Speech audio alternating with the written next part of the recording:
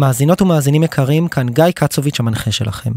לאור המצב, ומאז מלחמת חרבות ברזל, יצאנו בסדרת פרקים מיוחדת על הנושאים שמעניינים אותנו בתקופה הלא פשוטה הזו. בפרק של היום שוחחתי עם ליאור פרנקל. ליאור הוא יזם בתחומי החינוך והקריירה, הוא יועץ מוצר בכיר. הוא מלמד הסתגלות ופיתוח מנהלים. הוא היה גם שותף ב3 סטארט-אפים, הוא ניהל את חלקם, בעצם את כולם, בתקופות מאתגרות. הוא מחבר רב המחר הספר הקטן למנהל החדש, והמארח של הפודקאסט פופקורן.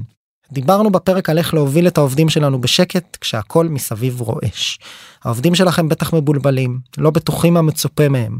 חלקם פרודקטיביים, החיים לא מצליחים לצאת מהלופ וכל הזמן בחדשות. ויש גם את אלה שגויסו למילואים או לחמ"ל אזרחי לתקופה לא ידועה. הם מתבוננים בכן, בנו, מנהלות ומנהלים, ובוחנים איך אתם מתמודדים עם המצב. אבל איך אפשר להיראות רגועים ולקחת החלטות רציונליות כשקשה לדעת מה יהיה בשבוע הבא או אפילו מחר. אז דיברנו בפרק על איך נאפשר שקט לצוות שלנו בתוך כל הרעש, איך נעזור למי שכן מסוגל לעבוד ולהיות פרודקטיבי, ואיך נטפל בעצמנו כדי לשמור על מחשבה צלולה או לקחת החלטות בהירות. ובאופן כללי על איך לנהל את העובדים ואת עצמנו בסביבה מאתגרת. אז שתהיה האזנה נעימה, ואם אהבתן או אהבתם את הפרק הזה, שתפו אותי. ליאור. כן. מה קורה? אני מרגיש כאילו אנחנו מכירים. יצא לנו פעם. יצא. מה שלומך? מורכב, כמו אצל כולם. העבודה נותנת הרבה פעמים אי של שפיות, כמו שנדבר על זה עוד מעט הרבה, גם במטה אבל גם בתכלס. נותנת רגעים של עשייה, שבתוך העשייה יותר קל להירגע ורגע לשכוח מהדברים. יותר קשה להתפקס מהרגיל, והכל הרבה יותר רגיש. כל מזכיר, כל הביטויים נדפקו בעברית, כאילו אי אפשר להגיד, אתה יודע, אני רגיל להגיד עובד שנכנס מתחת לאלונקה. יצא פגז, הבת שלי אומרת לי כאילו, אבא יצא פגז, אני כאילו, לא. אין, קשה לדבר, כמה השפה שלנו היא מיליטנטית בארץ. אני ממש מבין. תגיד מה, בימים האלה, אתה הרי פרוס באזורים האלה של ייעוץ ארגוני, ליווי מנהלים, וגם קצת ייעוץ בכל מה שקשור למוצר ושיווק. אני בטוח שאתה חווה את השינוי מבפנים. בטח. כולם עכשיו מאוד מבולבלים, כולם מנסים בו זמנית גם להיות רגישים ומכילים ומבינים, לכולם גם יש, אתה יודע, הרבה מאוד אנשים עם, לא רק בני בנות זוג, אלא גם עם ילדים שנמצאים בשטח, מכירים, נוסעים, חוזרים, זה היה לפני חודש מהלוויות, עכשיו זה 130, קשה להתפקס ככה, ובו זמנית הייטק, סטארט-אפים, אתה יודע, צריכים לזוז, אי אפשר לוותר, no matter what, כמו שאומר ההשטג, וזה מאוד מאוד מאתגר. זאת אומרת, הרבה פעמים בכל מיני ארגונים עכשיו, גם אותם מנהלים שאומרים, חבר'ה, יאללה, בואו נחזור לשגרה, בואו נחזור לדברים וכולי, הם בעצמם קשה להם לחזור לשגרת חירום הזאת. איך היא נראית עכשיו? מה זה השגרת חירום הזו? בואו נתאר אותה קצת עבור ארגונים, עבור עובדים. יש כמה שלבים, אם מסתכלים על יציאה ממשברים, או ניהול בתוך משברים, או מה שלפעמים קוראים לו business continuity, המשכיות עסקית, יש כמה שלבים מאוד מוכרים, וזה תלוי אם מסתכלים על המודל של גרטנר, אז יש שם לפעמים 3, לפעמים 4, במודלים אחרים יש גם 4 או 5, אבל בגדול, למדינת ישראל, בוא נגיד, אפשר להסתכל על 4. השלב הראשון זה השלב של התגובה הראשונית, שלב ההלם, זאת אומרת, במקרה כזה שזה גם לא רק עניין שהוא אופרטיבי, אלא עניין שהוא גם מאוד מאוד רגשי, אז נקרא לו שלב ההלם, שלב התגובה המייתית, שבו הארגונים מבינים, אתה יודע, מנכ"לים, מנכ"ליות, מבינים מה עושים עכשיו מהר, שולחים לכולם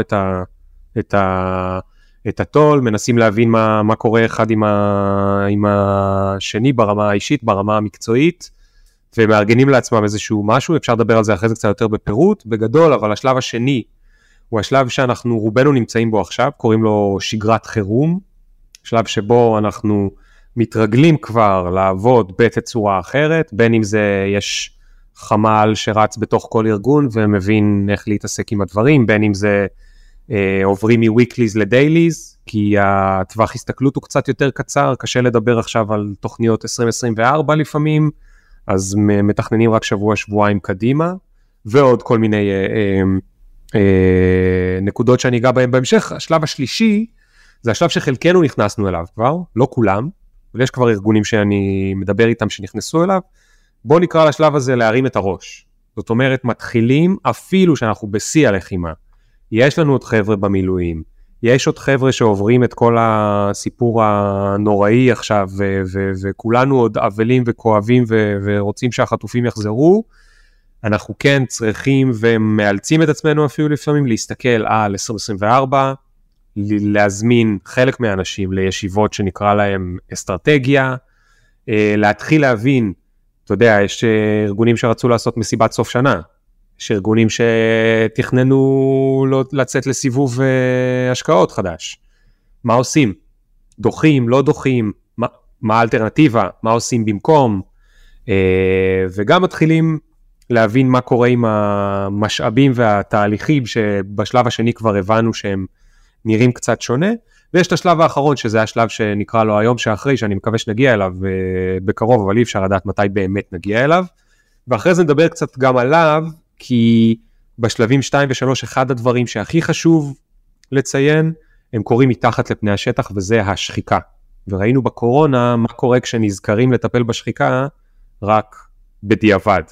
עכשיו אין לנו את התירוץ, אנחנו כבר פה, אתה יודע, משבר חמישי ברצף, הקורונות שהיו איזה 2, ואז המחולות שלא הגיעו, ודברים שנעצרו, ואחר כך המתכנתים באוקראינה שהיה קשה להיות איתם בקשר, וכל המלחמה שם, ואחרי זה ההייטק התפוצץ, וכולם לא משבר, אבל במין כזה רצים להנפיק, ואחרי זה אחורה פנה, שנה אחרי, ועכשיו אנחנו כאילו במשבר חמישי ברצף, ועכשיו כבר אין לנו תירוץ, אנחנו לא יכולים לעשות כאילו אנחנו לא יודעים איך לנהל את הדברים האלה, אנחנו צריכים להזכיר לעצמנו בריל טיים, שעכשיו מתחת לפני השטח קורים כל מיני תהליכים כמו שחיקה, שבמקום לטפל בהם רק בדיעבד, אנחנו יכולים להתחיל לטפל בהם כבר עכשיו בריל טיים. אז זה בגדול 4 השלבים, ואפשר קצת יותר לפרט כאילו איפה הפוקוס עכשיו ומה כדאי לעשות בכל אחד מהם. דיברנו באמת על הנלם או על המשבר עצמו או על האירוע הטקטוני שקרה, זה השלב שכנראה רובנו עברנו אותו, ואם לא, יכול להיות שמה שנקרא צריך לבדוק את עצמנו, לבדוק את הארגון, לבדוק אולי להתייעץ עם איש מקצוע, בגדול חלק מהאנשים או רוב האנשים, אני שומע אותך אומר, חוזרים לתפקוד. כן. לא אמרתי לתפקוד מלא, אבל חוזרים לתפקוד. נכון. אנחנו עכשיו נמצאים באיזשהו נורמלי חדש, קראנו לזה בקורונה, שגרת חירום קראת לזה כאן, אנחנו תכף נדבר על זה ואולי נעשה על זה דאבל קליק, אתה מדבר בעצם על השלב הבא שהוא היום שאחרי, להרים את הראש, ואז היום שאחרי. אז אני רוצה לדבר, בוא נשים רגע זכוכית מגדלת על שגרת החירום הזו, אוקיי. והרמת הראש, כי אני חושב שאצל חלקנו זה בא ביחד גם, או יש איזשהו שתי וערב בין שני השלבים האלה. נכון. בוא נדבר עליהם. אז ברשותך רגע לפני שנכנסים אליהם, אני רוצה להוסיף עוד שכבה אחת, וזה בגלל שאני יודע שהרבה מהמאזינים של הפודקאסט הזה ספציפית הם מסטארט-אפים, מארגוני הייטק, ושם אי אפשר להתעלם משכבה אחת שכמעט לא נעים לדבר עליה, אבל כדאי לדבר עליה, וזה מה שנקרא פוסט-טראומה growth, צמיחה מתוך משבר, צמיחה פוסט-טראומטית. אני לא חושב שאנחנו בפוסט, אני חושב שאנחנו עוד בשיא הטראומה. אני גם לא פסיכולוג, אז אני לא אומר את זה במובן הפסיכולוגי המקצועי של המילה, כי אני לא איש מקצוע בנושא הזה, אבל כשמדברים על פוסט-טראומה growth בארגונים ובניהול, מדברים על האם אחרי הכאב והאובדן והסבל שאנחנו עוברים, אנחנו יכולים לצאת יותר משודרגים, יותר חזקים, שלא לדבר על זה בכלל שנוצרות הזדמנויות חדשות. וכדי קצת, אתה יודע, לעשות את זה קצת יותר מעניין, בוא נדבר רגע על כמה סיפורי מקרה, שיתנו לנו השראה. כי אז כשאנחנו נדבר על שלבים 2 ו3, זה לא יהיה רק מתוך הכאב ומה, איך אנחנו מסתדרים עם כל החרא, סליחה שאני אומר, שמציף אותנו עכשיו, אלא גם איפה יש פה את ההזדמנויות. אז בואו נתחיל רגע נלך אחורה ל-2005, כמעט 20 שנה, כמה אנחנו זקנים כבר, קטרינה, אחד ההוריקנים המסיביים והנוראיים שאמריקה חוותה, אתה יודע, שם במיסיסיפי וניו אורלינס, בדרום הקשה של ארצות הברית, יותר מ-1,800 הרוגים, יותר מ-700 נעדרים, מזכיר לנו משהו קצת המספר הזה, לצערי, זה פתאום מספרים גם נהיו משהו שאי אפשר להגיד, אבל אתה יודע, כמויות מאוד מאוד קשות של זה, וזה עוד לפני שמדברים על כל הפצועים, ואלה שעפו מהבית, שמפונים מהבתים שלהם, ערים שלמות, עיר שלמה שנמצאת מתחת למים במשך שבועות ארוכים, הממשל האמריקאי שולח את פמה, וגם זה לצערנו יזכיר לנו משהו בארץ, פמה זה ה-Federal Emergency Management Authority, לא סגור על ה-A, אבל נדמה לי שזה ה-Authority, בקיצור, ארגון חירום שבא להתעסק באסונות, אבל הארגון הזה לוקח לו מלא זמן להגיע, המון זמן להגיע. בדרך קורה משהו מאוד מאוד מעניין. אתה זוכר במקרה איך קוראים לרשת הסופרמרקטים הגדולה והעצומה בארצות הברית? וולמארט? וולמארט. אז וולמארט זה ארגון פסיכי, אני לא יודע כמה אנשים מכירים, כי בדרך כלל הייטקיסטים מסתכלים על חברות הייטק, אבל וולמארט כאנטרפרייז, זה ארגון שהוא משוגע, יש בו פעם האחרונה שהסתכלתי זה היה 2.3 מיליון עובדים, אוקיי? אמזון שהיא אחת הגדולות זה 2 וקצת מיליון, בוולמארט יש 2.3 מיליון עובדים, אחת המניות הכי משגשגות בבורסה האמריקאית, ווולמארט עושים משהו מאוד מאוד מיוחד בתור ארגון, הם מתייחסים להוריקן הזה, מהרגע הראשון, שזה אומר, בגלל שזה לא היה מה שקרה לנו ב7 באוקטובר, זה היה עוד לפני, על הוריקן יודעים שהוא יגיע. כבר 12 שעות קודם, הם מתחילים לשלוח הודעות לבעלי הסופרמרקטים ולנהגי משאיות שלהם, אוקיי? שהדבר הזה הולך לקרות, ואיך הם מצפים שהם ינהגו בסערה. והם נותנים להם הרבה מאוד אוטונומיה. הם גם, תוך כדי שהדבר הזה קורה, הם אומרים לנהגי המשאיות, תקשיבו, אתם יכולים, אם זה כבר אזור שהוא פחות מסוכן, תיסעו לשם, ותתחילו לחלק את מה שיש לכם בתוך המשאיות בחינם לאנשים. כי מה שהכי צריך אחרי הוריקן זה מצרכים בסיסיים, אין תרופות, אין מזון, אתה יודע, אנחנו קוראים לזה היום הומניטרי בעזה, אבל גם אז, אין לאנשים, או מה שאנחנו עשינו, אתה יודע, בשבוע הראשון של זה כולנו, חסרים תרופות, חסרים מים, חסרים זה, הם אומרים לנהגי משאיות, תיסעו ותתחילו לחלק. יש להם תמונות של סופרמרקטים, הרוסים, שבורים, אתה יודע, עם תקרה שהלכה ובפנים כל מיני מצרכים, באזורים שם, בדרום אמריקה, היה הרבה מאוד ביזה ושוד וכל מיני דברים כאלה, כי זה גם אזורים עניים מאוד, שככה הם הגיבו כשהם היו צריכים להשיג לעצמם דברים, והחבר'ה של וולמארט אומרים להם, לבעלי החנויות, תנו להם להיכנס ולקחת מה שהם צריכים. אל תתייחסו אליהם כמו שודדים, פשוט תיתנו להם. הם משקיעים משהו כמו $20 מיליון בלשלוח משאיות חדשות, עם ציוד לגמרי מסודר ברק לאזור, ואני מדבר איתך על אסון הומניטרי, קטרינה, היה נזק של $81 מיליארד באירוע עצמו, ולקח $150 מיליארד לבנות מחדש את כל מה שהיה צריך אחרי זה. זאת אומרת, זה באמת אסון שהוא בקנה מידה מטורף. מה שקורה בסופו של דבר עם וולמארט, זה שהיא נהיית סוויט-הארט אמריקאית, אוקיי? זוכרים לה את זה, זוכרים את זה לברנד, זוכרים את זה לארגון, זוכרים את התמונות של החבר'ה שעובדים שם בסופרמרקטים, בסעיות, מתחברים ביחד עם הקהילות שצריכים את הדבר הזה, ולמה אני מספר את זה? הרבה מאוד ארגונים החליטו לעשות את זה בארץ, אני לא מדבר עכשיו על החמ"ל של ההייטק שאתה שותף בו וכל הדברים האלה, אני מדבר על ארגונים ממש חברות הייטק, אתה יודע, ורוניס, אנחנו רואים אותם מארחים אצלם חברי קיבוץ, אצל וולנאט מתארחים החבר'ה שלכם אורזים קרטונים, העם זוכר את זה, אוקיי? העם זוכר את זה, ומה שיפה בכל פייבר שלשום הודיעו שהם פתחו חנות מיוחדת לפרילנסרים הישראלים, והם יפיצו את זה גם לאמריקאים שמחפשים עבודה של פרילנסרים, קחו עבודה עברית. מה שיפה זה שהדבר הזה קורה פה בלי ציניות, כי אתה יודע, אנחנו מבינים קצת במרקטינג, ואפשר לעשות תמיד קמפיינים כאלה קצת ציניים, אבל פה ממש רואים התגייסות שהיא אמיתית, והיא מחוברת, והיא קהילתית מאוד, ואני מראה דוגמה לאיך ארגון יכול, לא באיזשהו אסטרטגיה כזאת של מישהו שזה, איך אני אנצל את המצב, אלא מתוך רצון אמיתי והתארגנות מהירה, עם דגש על המילה מהירה, לצאת, להצמיח מאוד את הברנד, לחזק מאוד את הקשר בין העובדים לארגון, כי העובדים שם והמנהלים שם אומרים, מה אני עשיתי בשביל העם שלי כשהוא היה באסון? הלכתי לחלק לו מצרכים, עזרתי לקהילה. בעצם אני שומע שאתה אומר שאני היום כמנהל בארגון, או כראש צוות בארגון, או בוודאי כעובד בארגון, כשהמצב הזה הוא מצב שמשליך על התודעה הלאומית, סליחה שאני מביא פה מושגים מעולמות הרוח והאיפינס, קשה לי מאוד עם הארגון שלי, הארגון העסקי, החברה שבה אני עובד, העסק שלי, מנותק מהמצב ולא מעורב בו בשום צורה, אני גם מרגיש איזשהו סוג של ניתוק, נכון. והחיבור הזה, מה שנקרא, הוא לא nice to have, הוא לא אקסטרה קריקולום, הוא צריך להיות בנורמלי החדש, כמו שאתה מציין, בשגרת החירום, כן. חלק אינרנטי מהפעילות שלנו. זה כדאי, תראה, אתה יודע, יש אנשים שאנחנו מדברים על work-life balance, אני עובד נורא קשה ואני נורא מתוח, ואני עושה יוגה כדי להרגיע את זה. או יכול להיות שאני עובד בסייבר, למרות שאני משעמם אותי סייבר. ואני עובד בסייבר כי זה עבודה טובה ומשלמים לי טוב, ובסך הכל החבר'ה נחמדים, אבל בערב אני שומע פודקאסטים על היסטוריה, ולא יודע מה, עושה מקרמה, או לומד פסנתר או whatever, וזה הדברים שבאמת מעניינים אותי, ואני כאילו מפריד בין העבודה לחיים.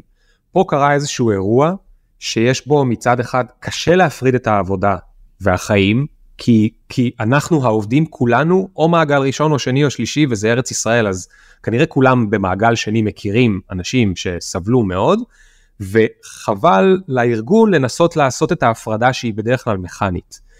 ובנוסף, יש כל כך הרבה הזדמנויות לעשות. תחשוב על כמות האוכלוסיות שנפגעו, אוקיי? לא משנה לאן אתה מסתכל, רק, אתה יודע, בשתי מילים לפני זה הזכרנו, התושבי העוטף, המפונים מהצפון, המילואימניקים, העצמאים והעצמאיות שמקבלים אפס תמיכה מהמדינה, לאן שלא תסתכל, לא משנה מי הארגון שלך, יש לך אולי איך לעזור, ואם אתה, לא יודע מה, חברת סייבר או ורוניס לדוגמה, ומה שאתה עושה בעבודה הוא לא כזה קשור ספציפית, אז מה, אז יש לך את המשרדים שלך, זאת אומרת, יש לך איזשהם משאבים שיכולים זה.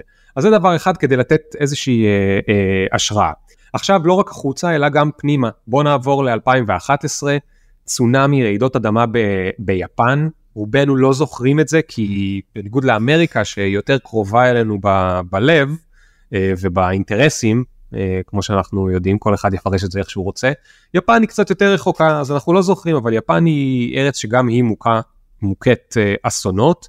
2011 יש להם גם צונאמי, גם רעידות אדמה, שזה כמובן קשור, כי זה הכל קשור לטקטונים, ויפן חובה הרס מטורף.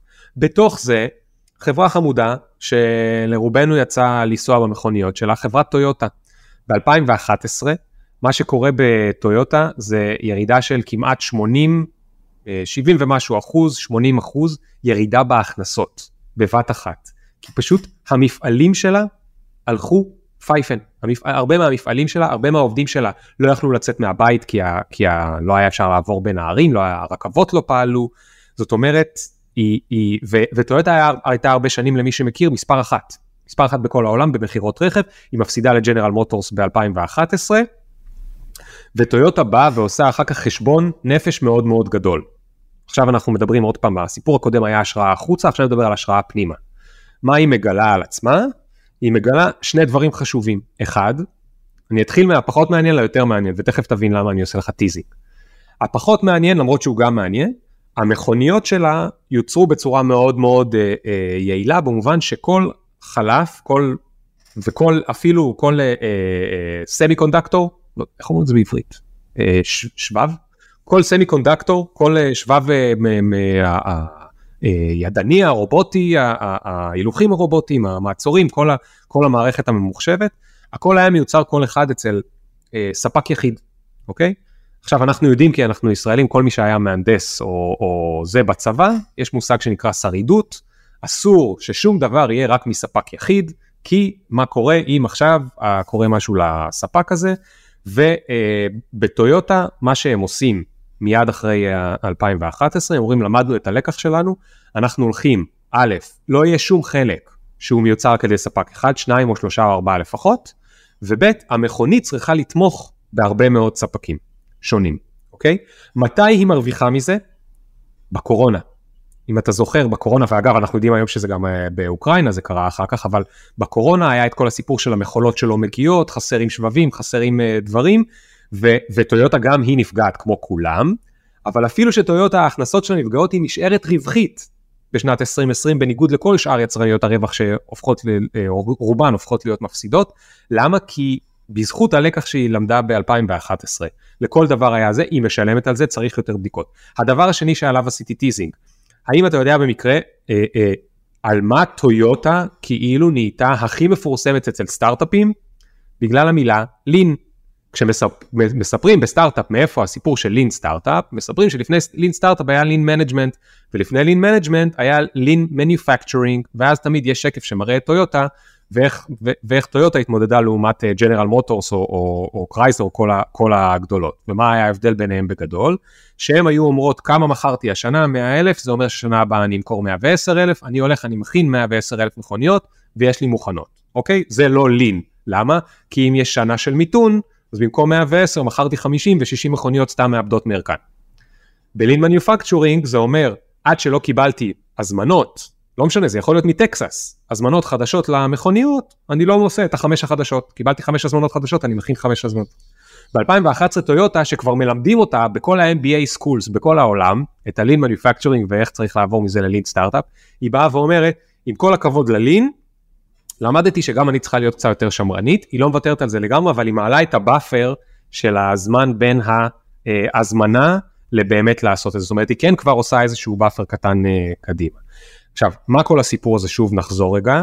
זה אומר שהתקופה הזאת היא תקופה של, לא רק של אי ודאות, אלא אנחנו באקסטרים שלנו בארגון, אנחנו באקסטרים שלנו בסטארט-אפ, אנחנו באקסטרים במשאבים, חסרים משאבים, אנחנו בתנאי חוסר פוקוס, וזה אומר שיש לנו הזדמנות מצוינת להתפקס ולהבין מה חשוב, מה לא חשוב, וגם מה אפשר להשתדרג, איזה תהליכים שאנחנו כבר רגילים אליהם, אולי אפשר לעשות אותם קצת יותר טובים, איפה אפשר קצת למהר.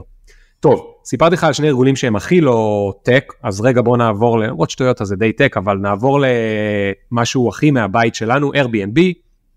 ב-2020,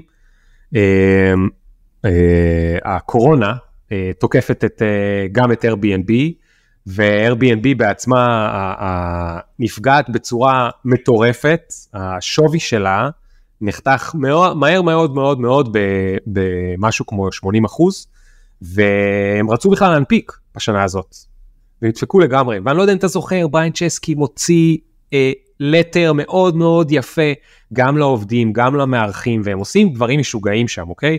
הם עושים שם, קודם כל הוא מפטר 25% מהעובדים, שזה משהו שלא כיף, אבל אנחנו רואים שהרבה פעמים בתקופות האלה קורים, אבל הוא מוציא קרן של $250 מיליון, רק כדי לחסות את כל ה-cancellations, של אלה שחטפו cancellations, כי התיירות נפסקת בשנייה, ו-Airbnb, מה יש לה לעשות בלי תיירות? אוקיי? הוא מוציא $10 מיליון שהוא נותן לכל הסופר-הוסטס, אתה מכיר ב-Airbnb שיש סופר-הוסט, כאילו מישהו שיש לו או כמה בתים, או שהוא אירח כבר איזה 100 פעמים, מוציא להם קרן זה, וגם הוא אומר, אני עושה מיני פיבוט, יש מלא אנשים שבורחים מאזורים שהם מוכי קורונה, נגיד, בארץ זה לא כל כך קרה, אבל בארצות הברית זה קרה מאוד, נגיד הסטארט-אפיסטים שהיו במנהטן, הרבה מהם עברו בתקופה האלה לניו ג'רזי, כי זה היה ברמה שהיו, אני לא יודע אם אתם זוכרים, היו מסיעים גופות מהרחוב, זה הייתה כמות המוות בקורונה במנהטן בסי, פשוט היו אמבולנסים לא מפסיקים ואוספים גופות מהרחוב וגופות נערמות, נהיה לא נעים, אי אפשר לקנות קפה למטה, הכל סגור, אז מה יש לי לשלם לשכירות במנהטן? אני עף מהמקום הזה למקום הרבה יותר רגוע ושקט, גם בארץ כולם דיברו על לעבור לטבעון וזה, זה החזיק בדיוק חודשיים, ולמושב זה החזיק בדיוק חודשיים, חוץ מכמה שעברו באמת, אבל בכל אופן, הם בצרות, הם רצו להנפיק, והם בצרות, אז מה הוא אומר? אני עושה פיבוט, אני עובר לאירוח לטווח ארוך, אוקיי? כל אותם אלה שרוצים עכשיו לעבור לג'רזי, מתישהו הקורונה תיגמר, אולי אתה לא רוצה עכשיו סחירות, ויותר מזה יש מקומות שבהם כמו מנהטן, אם אתה עוזב, יש חוקים לגבי כמה מותר לעלות לך את הסחירות, אבל אם אתה מגיע כאילו בחדש, אפשר לדפוק לך איזה מחיר שרוצים. ולכן כל אלה שחזרו מג'רזי והגיעו מחדש למנהטן, משלמים לפעמים פחות, כפול. אז בריין צ'סקי עושה את כל המהלכים המאוד מאוד האמיצים האלה, בסופו של דבר, הוא מנפיק, בשווי 100 מיליארד דולר, ההנפקה הכי גדולה ב-2020, אוקיי? ב-2022 יש להם את הרבעון הכי מצליח בתולדותיהם עד היום. אגב, היום בסוף 2023 Airbnb לא במצב הכי טוב שהיה לה, אבל המנכ"ל הראה שפעולות מהירות, שקופות, תקשורת החוצה, לא רק פנימה לעובדים, גם ללקוחות שלה, גם אתה יודע, יש היום הרבה מאוד חברות הייטק הם או שהם כמו מרקט פלייס, כמו נגיד בפייבר, או שיש להם הרבה מאוד שותפות, שהן שותפות איתם בסוף ברווח או בסיפור, הוא היה עם כולם שקוף, הוא היה עם כולם פתוח, הוא זז מהר מאוד, בסופו של דבר Airbnb הרוויחה מהסיפור הזה, אוקיי? השווי שלה, לא רק שהוא חזר 180%, הוא גם קפץ להיות הרבה יותר גבוה, במהלך הקורונה עצמה, כבר ב-2020, אוקיי? אז כל הסיפורים האלה, אני בא להגיד שאנחנו עכשיו בתקופה חרה, סליחה שוב על המילה, אבל זה לא אומר שאנחנו לא יכולים לצאת ממנה עוד יותר גדולים, עוד יותר טובים, יותר משודרגים, יותר מסודרים, יותר מפוקסים ממה שנכנסנו אליה, ולשים רגע בצד את הכאב והאמפתיה שיש לנו כל הזמן לעובדים ולמה שקורה בחוץ, אנחנו צריכים להסתכל על זה גם בעיניים האלה.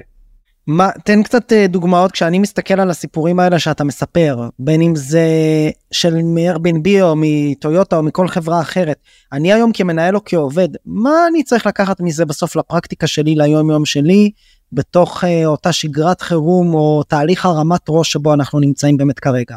אז אני מבין ושומע על פעולות מהירות, ועל שקיפות ותקשורת פנימה והחוצה בצורה טובה. כן. ואני מבין גם את האמירה בהתחלה שאנחנו מוולמרט, שאנחנו חייבים להיות מעורבים, אנחנו חייבים להיות באירוע, אנחנו לא יכולים להיות מנותקים ממנו.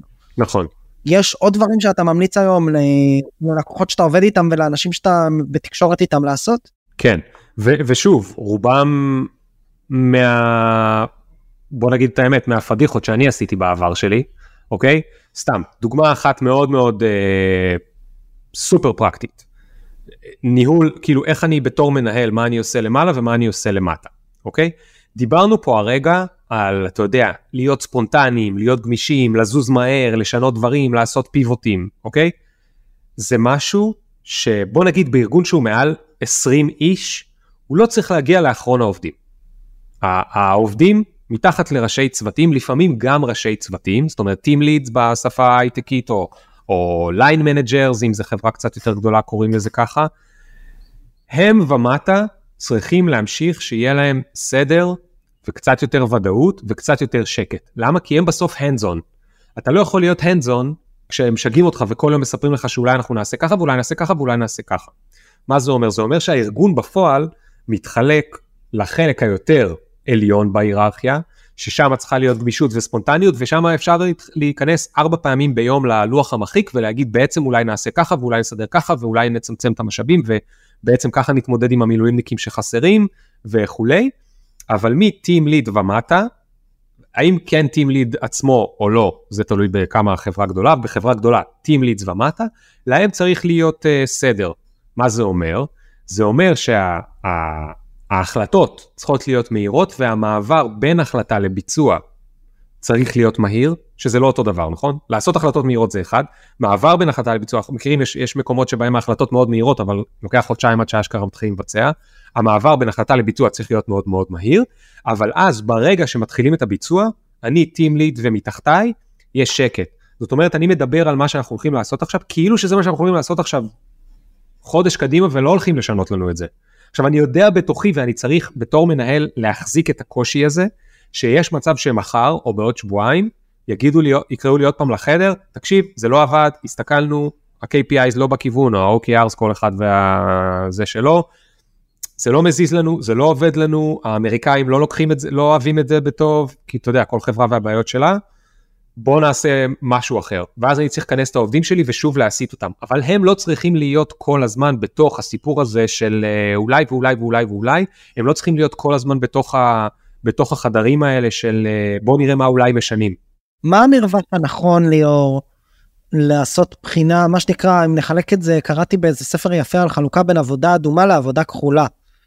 עבודה שבה, ההבדל בין העבודה שבה אנחנו בעצם יושבים בחדר, דנים באסטרטגיה, מנסים לייצר איזשהו דיון, הרבה פעמים הדיון הוא גם עם שאלות פתוחות יותר, הוא מתנהל בקצב אחר ובאנרגיה אחרת, לבין נקודה שבה סיימנו את הדיון, התקבלו החלטות, חילקנו את המשימות, התפזרנו לחדרנו, ואנחנו מתחילים לבצע עבודה. כן. אנחנו הרי לא רוצים, כמו במפעל של טויוטה, או בקופה של וולמארט, וגם לא בסדרת הניהול הבינונית ומטה, ובקרב אנשי המפתחים ואנשי הביזנס, או בכל חברה אחרת, לא משנה איפה, שכל רגע נעצור, ונדון מחדש בתהליכי עבודה, במטרות או במשימות שהגדרנו. נכון. אז מה המרווחים הנכונים לתקופה הזו בעצם? אז תראה, קודם כל כמובן זה יהיה מאוד מאוד יומרני להגיד שיש לזה כלל אצבע, זה מאוד תלוי בחברה וכו', וצריך פשוט, עצם מה שאמרת עכשיו, או מה שדיברנו עליו קודם, זה כבר נותן את הבייסליין, זאת אומרת, עכשיו כל חברה יכולה להחליט לעצמה, איפה אני רוצה לשים את המרווח. אבל יש תוספת אחת שהיא רלוונטית ספציפית למלחמה, והיא עוד ציר אחד, שהוא הציר הרגשי. מה זה הציר הרגשי? הוא הציר שבו יש בצד אחד של הספקטרום, אנשים שהם חרדתיים, אולי הם לא חרדתיים בשגרה, אבל כרגע הם חרדתיים, הם לא כל כך בפוקוס, יותר קשה להם, הם כל היום בחדשות, כל צליל של אופנוע או קורקינט, מי שבתל אביב יודע שהקורקינטים החשמליים זה מאוד עלייה שמזכירה התחלה של הזקה. החבר'ה האלה, נשים גברים שהם נמצאים במקום הזה, ואנחנו בתור מנהלים חייבים לדעת אם יש לנו כאלה עובדים, ויש גם מנהלים ומנהלות שהם כאלה, עליהם, אותם צריך לקרוא להם קצת פחות עד כמה שאפשר לישיבות האלה, אוקיי? לחבר'ה האלה קצת יותר קשה להסתכל עכשיו חודשיים קדימה, כי אצלם בראש זה כאילו, מה קורה שבוע הבא, תעזבו אותי, בוא נראה שלא נפתחת חזית מהצפון. אתה יודע, ערוץ N12 הלכנו לישון היום בלילה, שב-N12 היה רשום, צה"ל מכין תגובה משמעותית בצפון. אתה נכנס לכתבה, ואתה רואה שצה"ל לא אמר שהוא מכין תגובה משמעותית בצפון. אין באמת תגובה משמעותית בצפון, לא זה. דובר צה"ל אמר איזשהו משהו שאפשר לפרש אותו, אם אתה רוצה, לזה שצה"ל יכין תגובה משמעותית לצפון. אבל אם הדבר הראשון שראית לפני שעצמת את העיניים, זה שצה"ל מכין תגובה משמעותית לצפון, נגיד כמוני, אז בלילה חלמת שאתה שומע קולות לא של הזקה, אלא של 1,000 טילים, כי אתה זוכר את המספרים של חיזבאללה, ואני פשוט שמעתי טק בלילה, והייתי בטוח שזהו, שזה התחיל, וקמתי לסדר שזה היה פיפי. אבל העניין הוא, שיש אנשים שהם יותר חרדתיים, זה הכותרות שהם רואים ב-N12, והם לא יכולים עכשיו להתרכז בישיבה מה נעשה ב-Q2 2024. אז אם הם בדרגי ניהול גבוהים, אין ברירה. אפשר לערב אותם, אבל כמה שפחות. וככל שהם בדרגי ניהול יותר נמוכים, לנסות בכלל לא לערב אותם בדברים האלה, להוריד מהם את הדברים האלה. בצד השני של הספקטרום, יש את העובד שבוובינר שעשינו אז לחמה להייטק, קראנו לו העובד הסטואי, העובד שמתפקד מצוין, העובד שקשה לראות עליו, שיש איזה הבדל לפני המלחמה ואחרי המלחמה, בין אם כי הוא מסתיר, אולי אפילו מעצמו, איזשהו דחק, הוא מדחיק משהו, הוא לא יודע בכלל שנפלה במראה השחורה הזאת, ובין אם כי הוא באמת חסין, זה לא משנה. העובד הזה אפשר להכניס אותו לכל ישיבה ולדבר איתו על כל דבר כמו בשגרה. אז זאת אומרת, דיברנו על שני צירים, למעלה למטה, ככל שאני יותר למטה, אני צריך שקט, אוקיי? כי אני צריך, לא משנה, מתכנתת, אני עובד בשיווק, אני עובד בסיילס, אני צריך שקט, שיגידו לי, תעשה 10 מחירות היום, תעלה 2 קמפיינים בפייסבוק, תדבר עם האמריקאים שהקמפיין בישראל עצר, אבל אנחנו רוצים לפתוח EMEA, חוץ מישראל, whatever, אוקיי? תן לי לעשות את זה בשקט. אל תשגע אותי עם עכשיו 1,000 ישיבות, וכל פעם תהפוך לי את הראש. אז זה ציר אחד. ככל שאני יותר למעלה, אין בעיה. והציר השני, להוסיף על זה, מכפלה של עד כמה בן אדם הוא בצד החרדתי, או בצד הלא חרדתי שלו. עכשיו אני רוצה רגע, אז נקודה אחת שדיברנו עליה, זה באמת האיזון בין סדר, כדי שיהיה שקט לעבוד, לבין גמישות וספונטניות. כששקט לעבוד, זה לא רק שתמיד צריך שקט לעבוד, אבל אני מזכיר, העובדים הם גם ככה עכשיו, במצוקה, כי יש להם חבר, בן דוד, אח, ילד, במילואים. אז אני רוצה גם to recap קצת, ברשותך ליאור, בסדר? וגם אולי לקפוץ באמת לנושא שנראה לי, הוא המשפט האחרון שבו עצרתי אותך. אז התחלנו מלדבר, ותרשה לעצמך להוסיף או לערוך אותי בעין תוך כדי, אבל בגדול דיברנו על 4 שלבי האבל של הארגון הממוצע כרגע, לאור אירועי ה7 באוקטובר, שלב ההלם, שלב שגרת החירום, אני קראתי לו הנורמלי החדש, שלב שלישי הוא שלב הרמת הראש, זה כבר שלך לגמרי, ואחרי זה שלב היום שאחרי שלא דיברנו עליו, ואולי נגיע עליו בכמה משפטים לקראת הסוף. צללנו לשלב 2 ו3, השלב שבו אנחנו נמצאים כרגע, משהו בין שגרת חירום ליום שאחרי, נתנו כמה דוגמאות, נכון? מוולמרט, מטויוטה ומ-Airbnb, לגבי כל מיני כללי אצבע שאנחנו כמנהלי ארגון ועובדים בארגון וכמנכ"ליות או מנכ"לים, צריכים לעשות כדי להיות בתוך האירוע. אחד מהם הראשון זה באמת להיות באירוע, דיברנו על זה מהדוגמה של וולמרט, הרצון שלנו להקדיש חלק מהפעילות והמשאבים והמיינד שלנו לתוך הדבר, ולהבין שמה שנקרא להכחיש אותו, להתעלם ממנו או לא להתעסק בו, זה גם אמירה.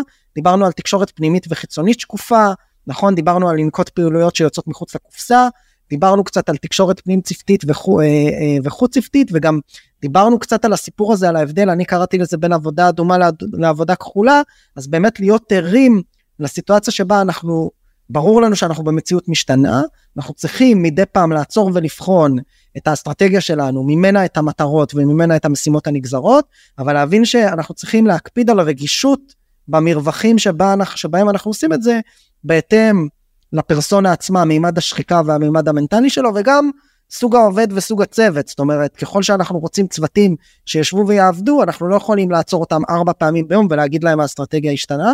צריך להיות איזה באפר בין מיד מנג'מנט ומעלה למיד מנג'מנט ומטה, כדי לאפשר את ההתנהלות הרגילה הזו ולייצר איזושהי אנרגיה של פרודקטיביות בסוף של עשייה בתוך הארגון. וכאן הוספת, ופה אני ומה שנקרא, תתקן אותי, תערוך אותי, תוסיף על זה, אבל כאן הוספת באמת את המימד המנטלי, וכאן אני מוביל לאיזה נושא שנגעת בו כשדיברת על 4 המימדים, וזה מימד השחיקה, או המימד המנטלי, נפשי, רגשי, מילה שאני שומע הרבה חוסן, שקצת יצא לי מכל החורים שיש לי, אין המון, אבל היא יצאה משם. איך אנחנו כמנהלים, ואתה יודע, ולפני כמה שנים זה היה קצת ניו אייג'י, עכשיו זה נראה נורא לגיטימי להידרש לדבר הזה, אבל איך אנחנו כמנהלים, כעובדים, כמנכ"ליות, מנכ"לים, נדרשים לדבר הזה, ואני אוסיף קצת אמירת ביקורת מודעת לעצמה, לא הכשירו אותנו לדבר הזה, לא תמיד באמת יש לנו את הכלים, לדבר טיפולית לא אומר שאתה טיפולי, כן. אז איך אנחנו יכולים לעשות את זה? כן, אוקיי, אז אני אתחיל לפני שאני עונה על מה שאמרת, להגביר את המוטיבציה ללהקשיב למה שהרגע אמרת. למה?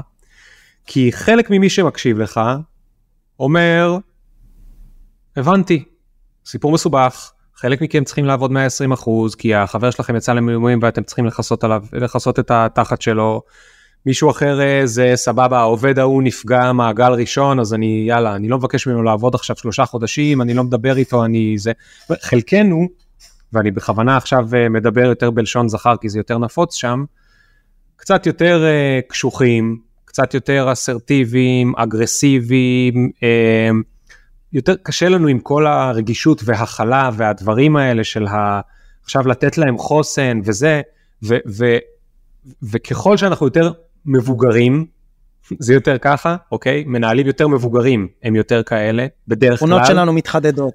אבל גם אצל צעירים רואים את זה, ככל שזה יותר סטארט-אפ. שוב, לא בהכללה כוללת, אבל ככל שזה יותר סטארט-אפ, ובייחוד שזה סטארט-אפ יותר קטן, רואים את זה ויותר ויותר ויותר. למה? כי לסטארט-אפ קטן, 20-30 איש, אתה יודע, אפילו פרי-ראונד A וזה, יש פה מלחמה על החיים. ובסוף, השותפים שם בסטארט-אפ, הרבה פעמים עובר להם, אוקיי, אנחנו מכילים ומכילים ומכילים, אבל אנחנו לא רואים את הסיבוב השקעה המתקדם, המשקיעים מאמריקה בכלל לא עונים לנו עכשיו בגלל התקופה, אנחנו חייבים לחזור לדבר הזה, אין לנו פה זמן להיות רגשיים ומכילים. אז בכוונה אני רוצה רגע עוד להגביר את המוטיבציה למה שאמרת. כל הסיפור הזה של החוסן והחלה ומה אנחנו עושים עם החבר'ה, אם אינטואיטיבית אנחנו לא מבינים מה זה, אז בוא נדבר על זה רגע אפילו לא אינטואיטיבית, בוא נדבר על זה, אתה יודע, לא מאהבת מרדכי, אלא משנאת המן, אוקיי? מה יקרה לנו אם לא נתעסק בדברים האלה? 1, תהיה לנו שחיקה, לא בעוד חצי שנה, בעוד חודש-חודשיים תהיה שחיקה כבר. השחיקה פה היא הרבה יותר קשוחה מהקורונה. זה לא רק שאנשים עובדים מהבית וילדים קופצים להם בזום ואין מסגרות וזה, זה שחיקה מנטלית של אנשים שהולכים לישון ב1 בלילה כי הם בחדשות, הם לא ישנים טוב, יש להם אח בן דוד במילואים, הם מודאגים, והם פעם ביומיים 3 רצים לממ"דים מהזקה, תלוי איפה הם גרים. זאת אומרת, מה שראינו בקורונה זה חמוד, לעומת מה שאנחנו נחווה פה, אוקיי? אז גם אם אתם רוצים לנצח ואין לכם סבלנות 100%, אבל אם אתם צריכים 3 חודשים את החבר'ה שלכם, בעוד חודש, חודשיים זה יתחיל. ואנחנו נתחיל לראות אנשים עם גב תפוס ונעלמים לשבוע, וכל מיני דברים שראינו בקורונה רק אחרי חצי שנה. פתאום אני שבוע משתעל, ופתאום אני שבוע נעלם, והם לא יהיו לכם שם, החבר'ה האלה. 2, יש פה הזדמנות. אתה יודע, כמו שרואים על עם ישראל עכשיו, כשיש אויב משותף, אנשים חוזרים יותר להיות אחים, זה אותו דבר. התחושה הזאת עכשיו היא מדבקת גם בעבודה, זה כאילו כולנו עכשיו רוצים לצאת מהדבר הזה, ולקדם, לא משנה, את עם ישראל, גם את הארגון, כאילו אנחנו בתחושת כזאת, קצת פחות ציניות מהרגיל, קצת יותר לכידות מהרגיל, יש פה הזדמנות לחזק את הקשרים ולעשות את הדברים האלה. זה קודם כל, הלמה, גם אם אתה מנכ"ל או סמנכ"ל, סטארט-אפ או שותף, ציני וזה, ואתה אומר, מה שחשוב לי זה שאנחנו נשרוד, יש פה את הסיפור. אז עכשיו, כמה לענות לגופו של עניין, לסיפור של השחיקה.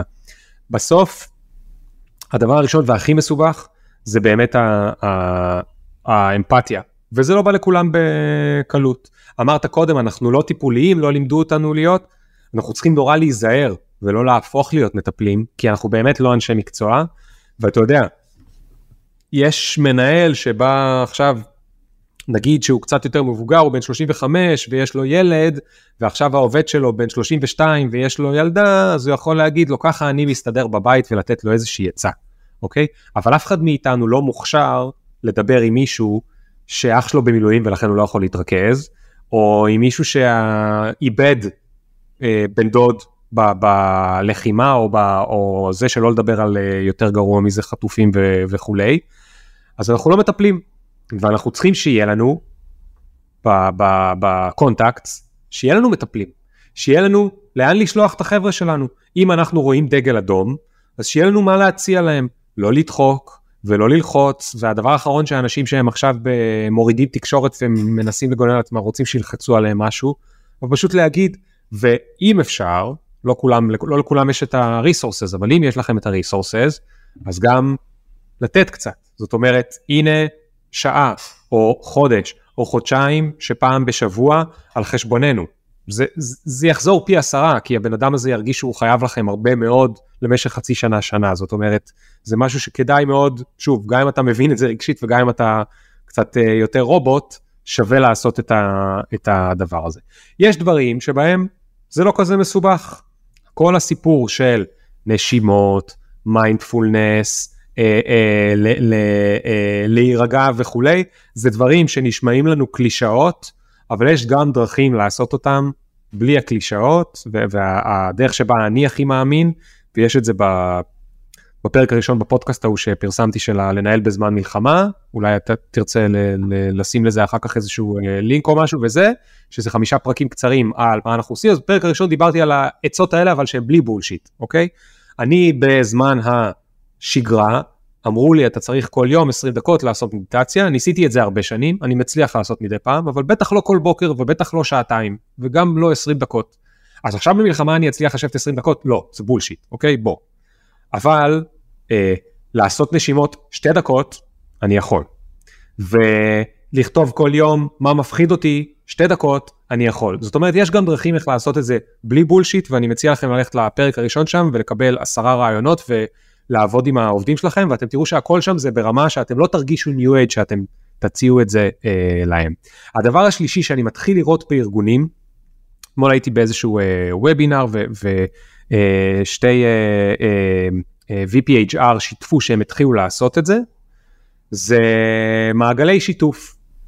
עכשיו, יש לציין, לא בכל מקום זה בא בטוב, יש מקומות שהם קצת יותר ציניים, אבל אם זה בא לכם בטוב, ואם גם במקרה יש לכם, כי לפעמים, וזה בדרך כלל באזורי ה-HR, אבל לא תמיד, זה בדרך כלל יותר באזורים הנשיים, אבל לא תמיד, יש לכם מישהו שיודעים לנהל דיון בקבוצה, יודעים לעשות את הדברים האלה, יודעים לעשות מעגל שיתוף, זה הדבר הכי פשוט והכי בסיסי שאפשר לעשות, והוא מאוד מאוד מאוד מאוד עוזר.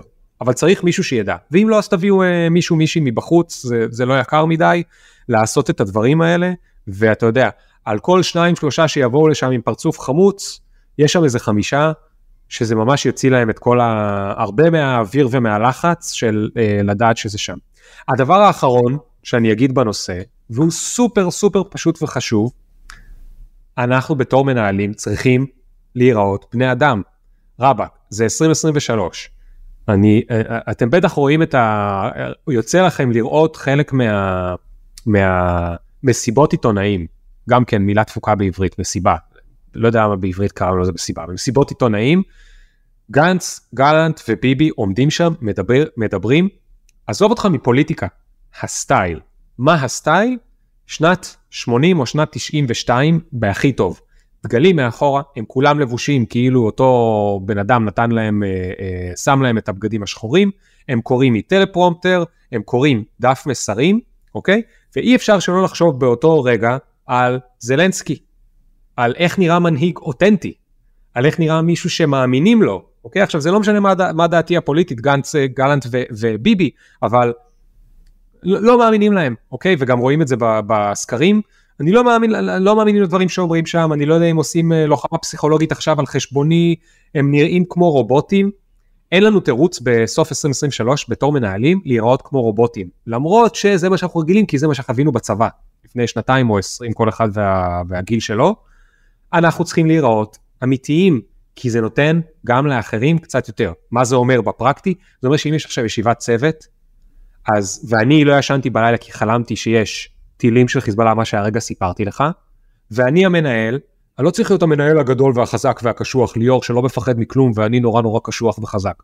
לא, אני יכול לספר להם, איך ישנתי בלילה? אני ישנתי גרוע, כי בגלל הכותרת ב-N12 חלמתי בלילה שנפלו טילים. אז מה, אז אני יוצא מנהל חלש בגלל זה? בגלל שאמרתי שאני מפחד חלמתי על קולות של טילים, אפשר לחשוב.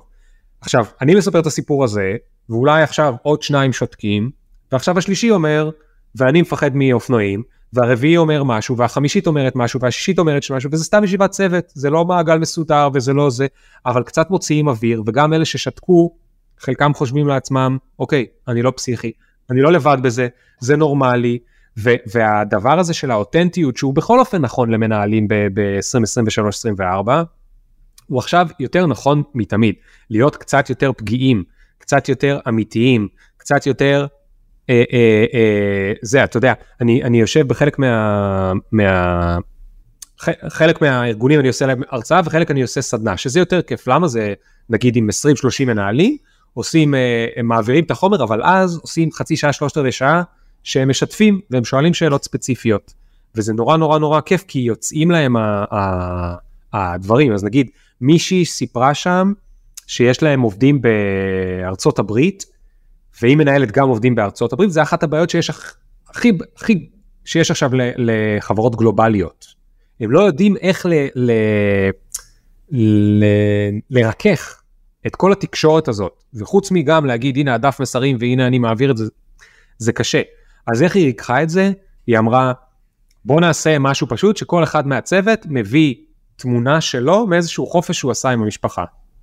גם הישראלים וגם האמריקאים. כאילו לא קשור, כאילו לא זה, אבל בוא, היא אמרה שעלו שם רגשות, והיו 2 אנשים שהתחילו לבכות סתם היא לדבר על חופשה. אז זה כאילו לא לדבר על העניין עצמו, זה לא לעשות משהו סופר פוליטי, אבל זה כן קצת לעשות משהו קצת יותר אנושי. זאת אומרת, רק הדבר הזה של לגעת באנושי, זה דרך מצוינת להפחית מהלחץ הזה, ואני רק אגיד כן דבר אחרון, למרות שהבטחתי שהקודם הוא אחרון, שים לב גם למטה. היא סיפרה על זה, ועכשיו שמעו את זה 7 מנהלים אחרים בארגון, 2 היו ציניים, 3 לא שמו לב, וה2 האחרים חשבו, זה רעיון טוב, עכשיו אני גם אעשה את זה איתי. זאת אומרת, יש לכם עוד מנהלים בארגון, לשתף איתם, ללמוד מהם, לזה, הרבה פעמים, אתה יודע, במקומות כאלה לא רגילים, כי כל אחד הוא במחלקה אחרת, כל אחד הוא במקום אחר, מה הוא מבין מהמקצוע שלי. פה לא מדובר על המקצועיות שלך, מדובר על הניהול שלך. תספרו אחד לשני רגע מה אתם עושים, תתנו אחד לשני רעיונות, ויש כבר כל כך הרבה דברים שאפשר לשאוב ממישהו אחר חכם, ורעיון חכמים שלך יש, ולתת לאחרים. ליאור, ככה כמה מילים לסיום? כן, אני רוצה להגיד דבר אחד סופר חשוב, אני חושב שהוא שליחות. בטח למי שמוביל בארגונים, בטח למנהלות ומנהלים, יש לכם ולכן עכשיו הזדמנות, אוקיי? יש פה הזדמנות. קודם כל, ברמה הכי בסיסית, יש הזדמנות לעשות טוב. החבר'ה שלכם שאתם מנהלים אותם, אם אתם טים ליד אז זה העובדים, ואם אתם מנהלים גבוהים אז זה מנהלים אחרים, אתם יכולים לעשות להם טוב. אם אתם נותנים להם אי של שפיות, אתם נותנים להם שקט בתוך הגזרה שלכם, אתם בעצם מייצרים להם סדר יום מסודר, אם אתם דואגים להכניס להם לחץ, במידה שרלטיבית לכמה שהם חרדתיים ולא חרדתיים, זאת אומרת הם חרדתיים, אתם מרחמים עליהם יותר, הם לגמרי אפקטיביים, אתם שופכים איתם הכל, ואתם מוסיפים את הציר הזה של הרגישות, אתם יכולים להיות המקום הכי שפוי ורגוע ביום שלהם, בניגוד לערוץ 2, ובניגוד לחדשות, ובניגוד לכל מה שקורה בשטח, זה יכול להיות המקום הרגוע. אז תעשו את הדבר הזה. מעבר לזה, יש לכם הזדמנות להתקרב לחבר'ה שלכם. הדבר הזה שדיברנו על להיות פגיעים ולספר ולשתף, אתם יכולים להתקרב אליהם. אתם יכולים להתקרב אליהם כמו בקורונה רק בגלל זה שהם עובדים בזום, ואז אולי הם לא עבדו אצלכם בצוות, וככה קצת לדעת מה קורה אצלם בבית. ויש גם הזדמנויות לארגון עצמו. הוא יכול לצמוח, הוא יכול לחזק את המותג שלו, הוא יכול להתקרב לקהילה, הוא יכול להתקרב ללקוחות, אם זה ארגון שהלקוחות שלו ישראלים, במה שדיברנו בדוגמאות עם וולמארט וכולי, ויש גם בסופו של דבר את ההזדמנות להתחבר למה שעכשיו ישראל צריכה, שזה קצת יותר יציבות, ואתה יודע, פה תלוי כמה תציני, אני חושב שלא, בתור עצמאי אני אומר את זה, בתור מי שכרגע הוא עצמאי, ועבדתי בחברות לפני, כן לכלכלה שלנו, אוקיי? ישראל היא בנויה לכלכלה שלה, והכלכלה שלה ברובה היא אנשים שיושבים בחברות מאחורי מחשב, וישראל כאומת ההייטק, אוקיי?